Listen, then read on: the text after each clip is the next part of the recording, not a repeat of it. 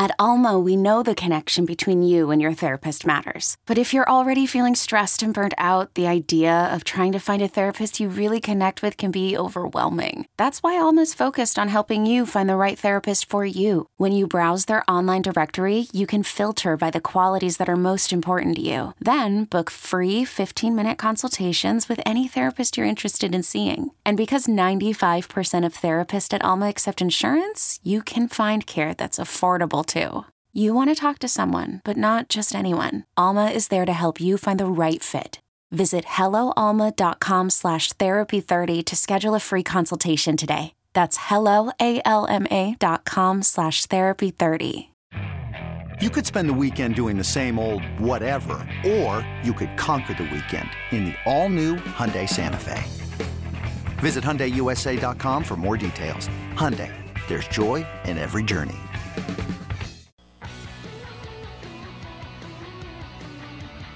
You're listening to BetQL Daily, presented by FanDuel Sportsbook, with Joe Ostrowski, Joe Giglio, and Aaron Hawksworth from BetQL. Welcome back. It is BetQL Daily, presented by FanDuel Sportsbook. Joe O, Joe G, Aaron Hawksworth here on a Wednesday morning. We'll get to more line them up for Week 4 in the NFL in a few minutes. Right now, though, we have to go out to our guest, David Behrman, ESPN Chalkies, joining us on the Roman guest line. David Behrman from ESPN. David, happy to have you here. And David, the last couple of weekends, I mean, what a start it's been for the NFL here for underdogs. Where do you want to start here? The good, the bad? I know you're a Dolphins fan, so you were sweating out that game. The show had +4, so we were on Miami too. David, welcome to the show. Where do you want to start? The good or the bad so far with betting NFL so far this season? Hey, thanks for having me, guys. There's a lot of good, there's a lot of bad. You mentioned the Dolphins, and it's funny because I'm there with my two cousins from Florida watching the game in person in my little weekend trip to Vegas, and we all had the Dolphins, and some of us, not me, were rooting for them to miss the two-point conversion so they cover the spread. And I'm like, the hell with it. Let them go to overtime and figure it out later. We got this. We got the comeback. Unfortunately, they lost in the end, but they did cover, paid off a whole bunch of parlays that we had going and straight up. So it was a fun weekend. Did see the Dolphins in person, which is something that I do every single year. And, of course, last year with COVID, we did have a trip to Vegas planned. Dolphins went. Nobody could go. No fans could go. And, you mentioned the Dogs winning. That might be because there are no fans in the stadium. There were no fans in the stadium last year, and there are fans now, and I think people are getting used to that a little bit. Yeah, David, Joe O here. I was one of those people rooting for them to miss on that two-point conversion because I did have the Dolphins +4 in that circuit contest. In our business, sometimes it's easy. You get trends that make for good talking points, and we kind of hammer them home. And I'm wondering if you think there is anything notable there. You just hit on the home field. I think it's pretty fascinating that through 48 games now, the home teams are 24-24, and the road teams are 24-24. And not only is it dogs covering, but it's road underdogs at a clip of 66%. Are there takeaways? I mean, I think you hinted at it right there with players getting used to it, no fans in the stadium, but now we have fans, and all offseason we're hearing how it's going to be a big impact. Well, that hasn't been the case through 3 weeks. Yeah, and I think that was a big thing in the offseason, talking about how the Dogs and the road teams did pretty well last year with no fans in the stands, and that was obvious. You can hear the audibles, you can think the huddles are a little bit different, and now what's it going to be like with fans back in the stands? And we don't know. We're only a couple of weeks into the season, but there is alarming trends that you mentioned, that the road Dogs winning at 66%, the fact that the Dogs in general are 24-24, which you just never see stuff like that through 3 weeks. And you wonder if the teams just figured it out last year, how to deal with the road dynamics. And if you think about it overall, not just the fact that there were no fans in the stands, everything was different last year. Teams couldn't leave their hotels. They had to go into certain rooms at certain times due to COVID restrictions. So maybe those things have carried over, and I don't know this to be the truth. I'm not traveling with any teams, but you just wonder if the teams now, when they travel, they're doing things differently because of what happened last year, and if those things that they're doing differently are leading to them playing better in an environment that is different than it was last year. David, it probably means a chalk week is coming. Is this the week? Is Week 4 the week to even things out here? What's your first thought as you look ahead to the Week 4 card, and could this be the week where things even out a bit? it is dangerous to try to predict when it's coming, because then we all know that it's coming at some point. We know there will be a regression to the chalk. At some point, the favorites are going to start winning at a higher clip.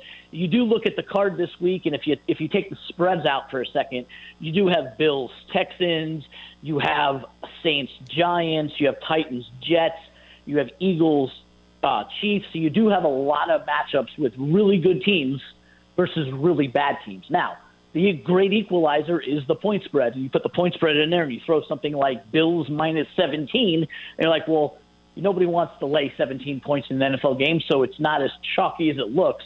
I would say for survivor pools and money lines, this week will look a lot chalkier. But again, that great equalizer, do you want to lay 7 and a hook with the Titans on the road? Same thing with the Chiefs. Are you willing to lay 7 with the Chiefs team that can't cover anywhere right now? I do think the better teams will start winning, but that's what that point spread's there for. And it's very dangerous to start thinking that, hey, I'm just going to go all chalk this week, because you may not see a week where 13 favorites cover like they have in the past. And I think dogs are here to win a little bit more than the past, and we'll find out why as the season continues going on. Yeah, David, you're right about KC. Just as a bettor, when you look at it, what we've seen over nearly the last calendar year just feels like you're trying to pick your spot if you're going to back the Chiefs and lay it. I know plenty of people that are doing it. They bet it before it got to 7. And I also got to feel this way with rookie quarterbacks. When it's a rookie quarterback not going against a rookie quarterback, these guys are 0-9 straight up. They're 0-9 against the spread between Trevor Lawrence, Zach Wilson, Mac Jones, Justin Fields, and Mills with Houston now. Does it feel like you're trying to pick your spot, or, hey, I mean, it's going to turn around quickly. We only have a 3-week sample size, and these guys should improve as the season moves along? I just think that there's situational things here where you're Trevor Lawrence, number 1 pick for the Jaguars team that everybody thought would be better because of Urban Meyer and company. And you're still talking about a rookie head coach and a rookie quarterback and a team that isn't very good. Zach Wilson, everybody thought he was finally the answer in New York. That team isn't very good. Justin Fields, that team isn't very good. And it is what it is. You're talking about rookie quarterbacks drafted high to teams that have high draft picks because their teams aren't good, and they're not overall overnight fixes. Look at Peyton Manning year 1. Here's a Hall of Famer, one of the greatest quarterbacks of all time. He went 3-13 year 1 and looked terrible in year 1 because he was on a bad team. I think people are thinking that these automatic fixes are going to happen when you look at guys like Pat Mahomes was not an early pick. It was not on a team that was bad. It was a team that was very good, who traded up in the middle of the first round to get a player who they didn't even start until late in year 1 and then started him in year 2, and they go ahead and win the Super Bowl. That's not the same situation as the Jets getting Zach Wilson or the Jags getting Trevor Lawrence. They will get better, but I fear that, people jumping on them too early. And we joked a minute ago about how good the underdogs are doing, yet the rookies are pretty much 0-9. And think about what the underdogs would be doing if those teams weren't 0-9. The dogs would be even better than they were, because the majority of the losses are these rookie quarterbacks. This episode is brought to you by Progressive Insurance. Whether you love true crime or comedy, celebrity interviews or news, you call the shots on what's in your podcast queue. And guess what? Now you can call them on your auto insurance too with the Name Your Price tool from Progressive.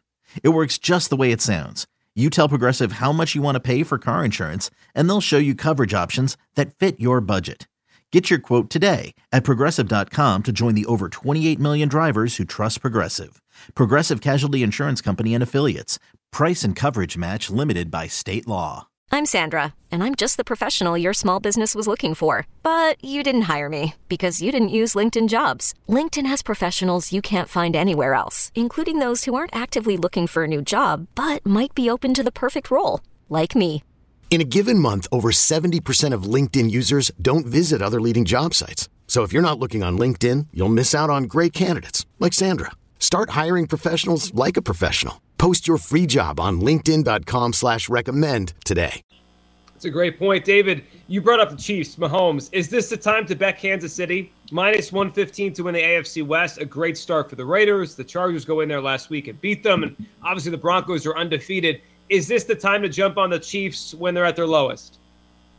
if you're talking about futures to win the division, there's probably no better time than jump on the Chiefs. You're not going to get better than minus 115, 120 for them to win the West. It's set up perfectly right now with the two teams you don't think are going to win, the Broncos and Raiders at 3-0, and eventually facing tougher competition. Obviously, the Raiders have the Chargers this week, and you're not going to get to face what the Broncos have faced so far in terms of both New York teams and the Jaguars. So they're eventually going to lose facing the Panthers this weekend. But I wouldn't necessarily play the Chiefs in games, being 2-12 in the last 14. But I would play them to win the West if you think they are, because you're not going to get better than minus 115. This is BetQL Daily. Joe Ostrowski, Joe Giglio, Aaron Hawksworth. Our guest is David Bearman, ESPN Chalk at DBearman. ESPN, a fantastic follow over on Twitter. What about these teaser options? I noticed in week number 2, David, that we didn't have a lot of options, but week 3, they all got home. I mean, throughout the week, you could make cases that there were 10 different options, and every single one of them hit. Any specific ones that you find appealing this week? Sure, and I'll start by saying I'm not a big teaser guy. I think the teasers are out there for a reason, to tease you a little bit and get you in. I only tease games that can go through the key numbers of 3 and 7, and I really look for teams that can go through the key numbers twice. If you can get a team, let's look at the Saints, who are -8, and if you can get them down through the 7s and the 3s and get them down to 2, I think that's a good value bet, because a lot of people look at teasers and say, that team's never going to lose, so I'm going to tease it down to 0. And then they go ahead and get upset, and you're like, well, what happened to my teaser? Tease the teams that you're going to get value on them going through the key numbers. Monitor the Chiefs line and see if it gets up to 8. Saints are 8. And on the back end, you can flip some of the other ones the other way, with the Falcons and Colts being 1.5, can get them through 3 and 7 to 7.5, potentially the Vikings to 8. Another one to monitor is tomorrow night's game, believe it or not, the Bengals. We're sitting there at 7.5 and 8 in some places. You can tease them down to 1.5 and 2. And to me, the value is found when you look at overall teasers and how they eventually win or lose.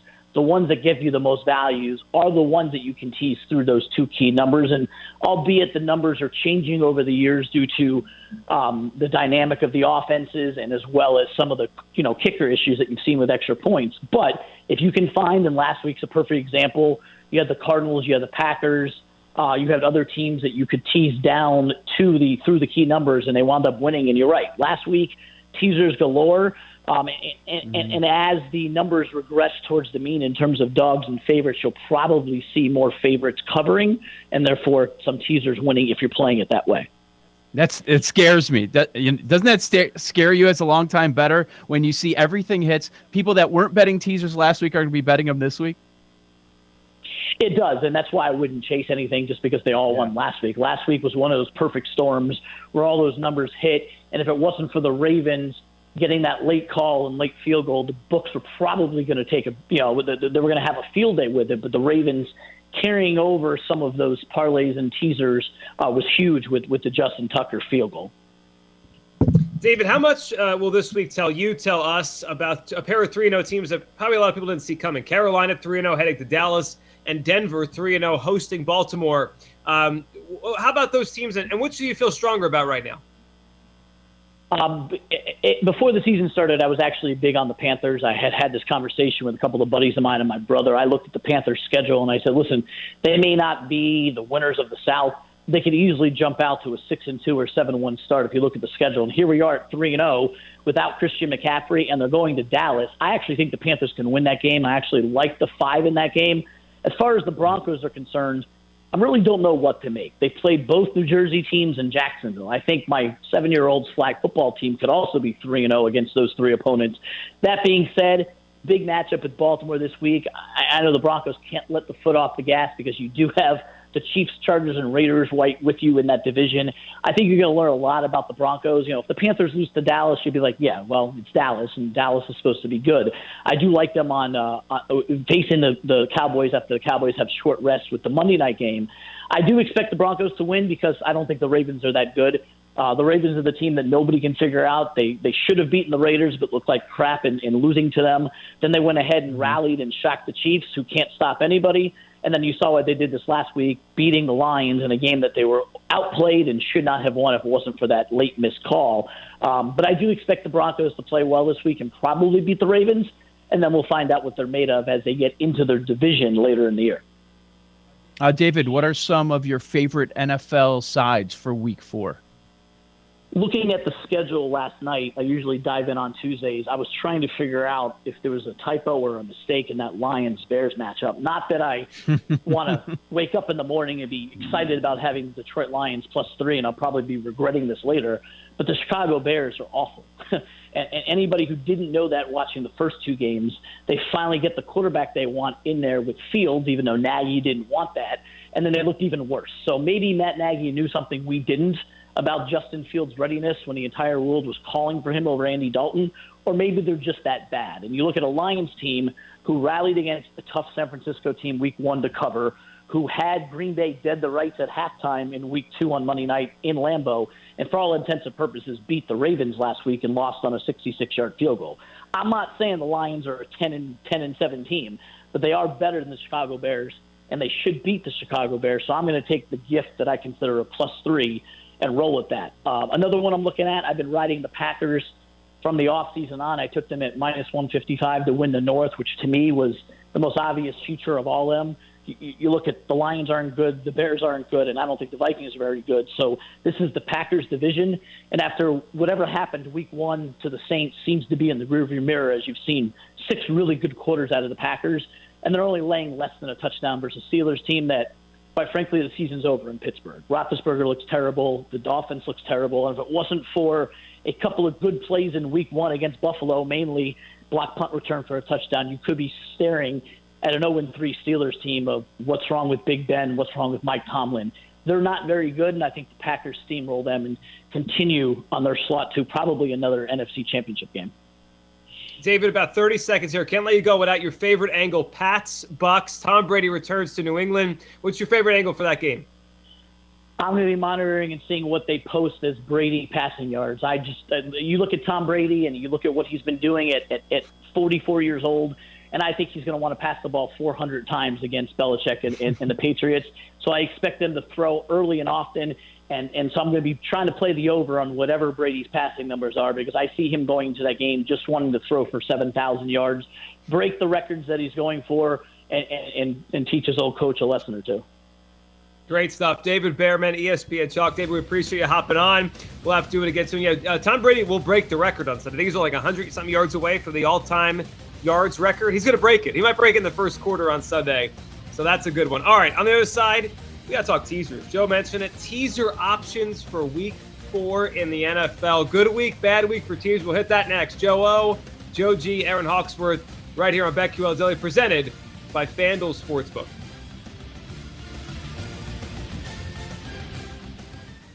These Joes are helping you bet like a pro. It's Joe Ostrowski and Joe Giglio and Aaron Hawksworth on BetQL Daily, presented by FanDuel Sportsbook.